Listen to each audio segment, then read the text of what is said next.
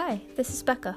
Welcome to Reset and Restore Book Edition, where we read excerpts from books with messages to inspire and make us think. Tonight, I'm going to read Krishnamurti, Think on These Things. But first, before we start, who is Krishnamurti? I'm going to read for you from jkrishnamurti.org an overview of this wonderful man's life and work.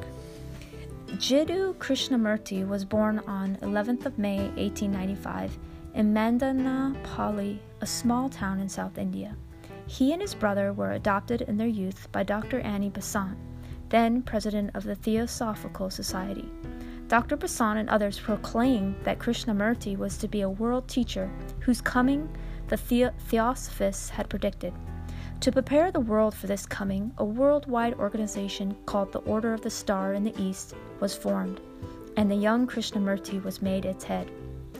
In 1929, however, Krishnamurti renounced the role that he was expected to play, dissolved the order with its huge following, and returned all the money and property that had been donated for this work. From then, for nearly 60 years until his death on 17th of February 1986, he traveled throughout the world, talking to large audiences and to individuals about the need for a radical change in mankind. Krishnamurti is regarded globally as one of the greatest thinkers and religious teachers of all time.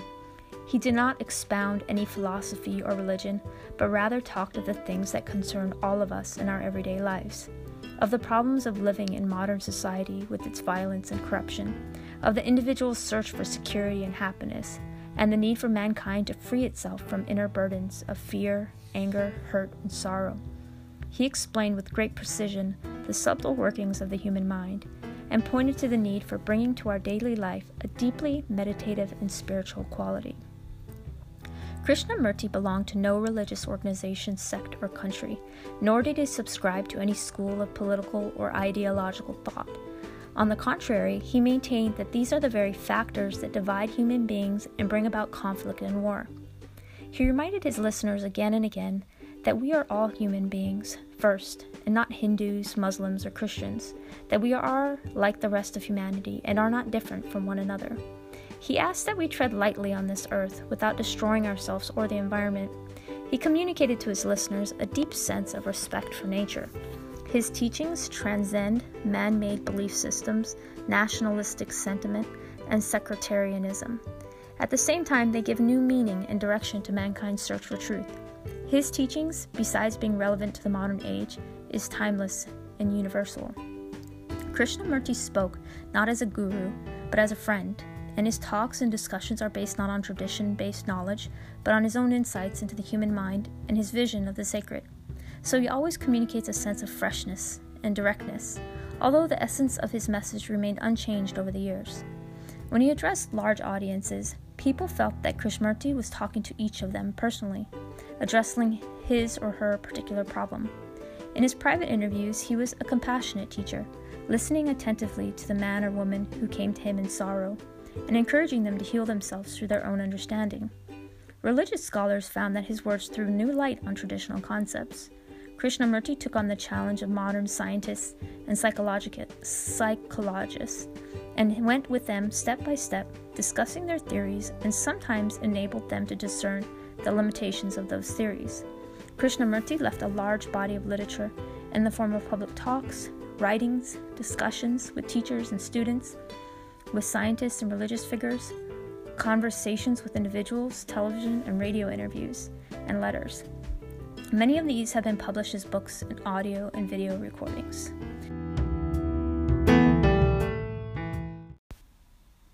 The question that we were going to ask Krishnamurti from the book Think on These Things, the questioner asked, why is it that always so many rich and important people are invited to school functions? Krishnamurti: what do you think? Do you want your father to be an important man? Are you not proud if he becomes a member of parliament and is mentioned in the newspapers? If he takes you to live in a big house, or if he goes to Europe and comes back puffing a cigar, are you not pleased? You see, the wealthy and those in power are very useful to institutions. The institution flatters them, and they do something for the institution. So it works both ways. But the question is not just why this school invites the important people to its functions. It is why you also want to be an important person, or why you want to marry the richest, the best known, or the most handsome man. Don't you all want to be a big something or other? And when you have these desires, you have in you already the seed of corruption. Do you understand what I am saying? Put aside for the moment the question of why the school invites the wealthy, because there are also poor people at these functions. But do any of you sit near the poor people, near the villagers? Do you? And have you noticed another extraordinary thing? How the sannyasis want to be seated prominently, how they push their way to the front. We all want to have prominence, recognition. The true Brahmin is one who does not ask anything from anyone, not because he is proud, but because he is a light unto himself. But we have lost all that. You know, there is a marvelous story about Alexander when he came to India. Having conquered the country, he wanted to meet the prime minister who had created such order in the land and had brought about such honesty, such incorruptibility among the people. When the king explained that the prime minister was a Brahmin who had returned to his village, Alexander asked that he come to see him. The king sent for the prime minister, but he would not come because he did not care to show himself off to anyone. Unfortunately, we have lost that spirit. Being in ourselves empty, dull, sorrowful, we are psychological beggars, seeking someone or something to nourish us, to give us hope, to sustain us, and that is why we make normal things ugly. It is all right for some prominent official to come to lay the cornerstone of a building. What harm is there in that? But what is corrupting is the whole spirit behind it. You never go to visit the villagers, do you? You never talk to them, feel with them, see for yourself how little they have to eat, how endlessly they work day after day without rest. But because I happen to have pointed out to you certain things, you are ready to criticize others. Don't sit around and criticize. That is empty. But go and find out for yourself what the conditions are in the villages, and do something there. Plant a tree, talk to the villagers, invite them here, play with their children. Then you will find that a different kind of society comes into being, because there will be love in the land. A society without love is like a land without rivers. It is a desert. But where there are rivers, the land is rich. It has abundance. It has beauty.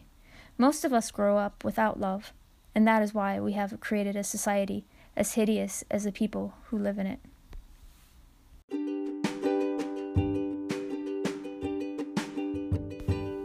Today's reading is dedicated to my friend Vishal Vivek and the Hemp Foundation team, who have journeyed miles by foot and on rugged roads to more than 200 Himalayan villages, meeting more than 5,000 farmers to bring them support and hope to restore their farms through hemp farming, creating a value chain to reset and restore livelihood for their families and generations to come.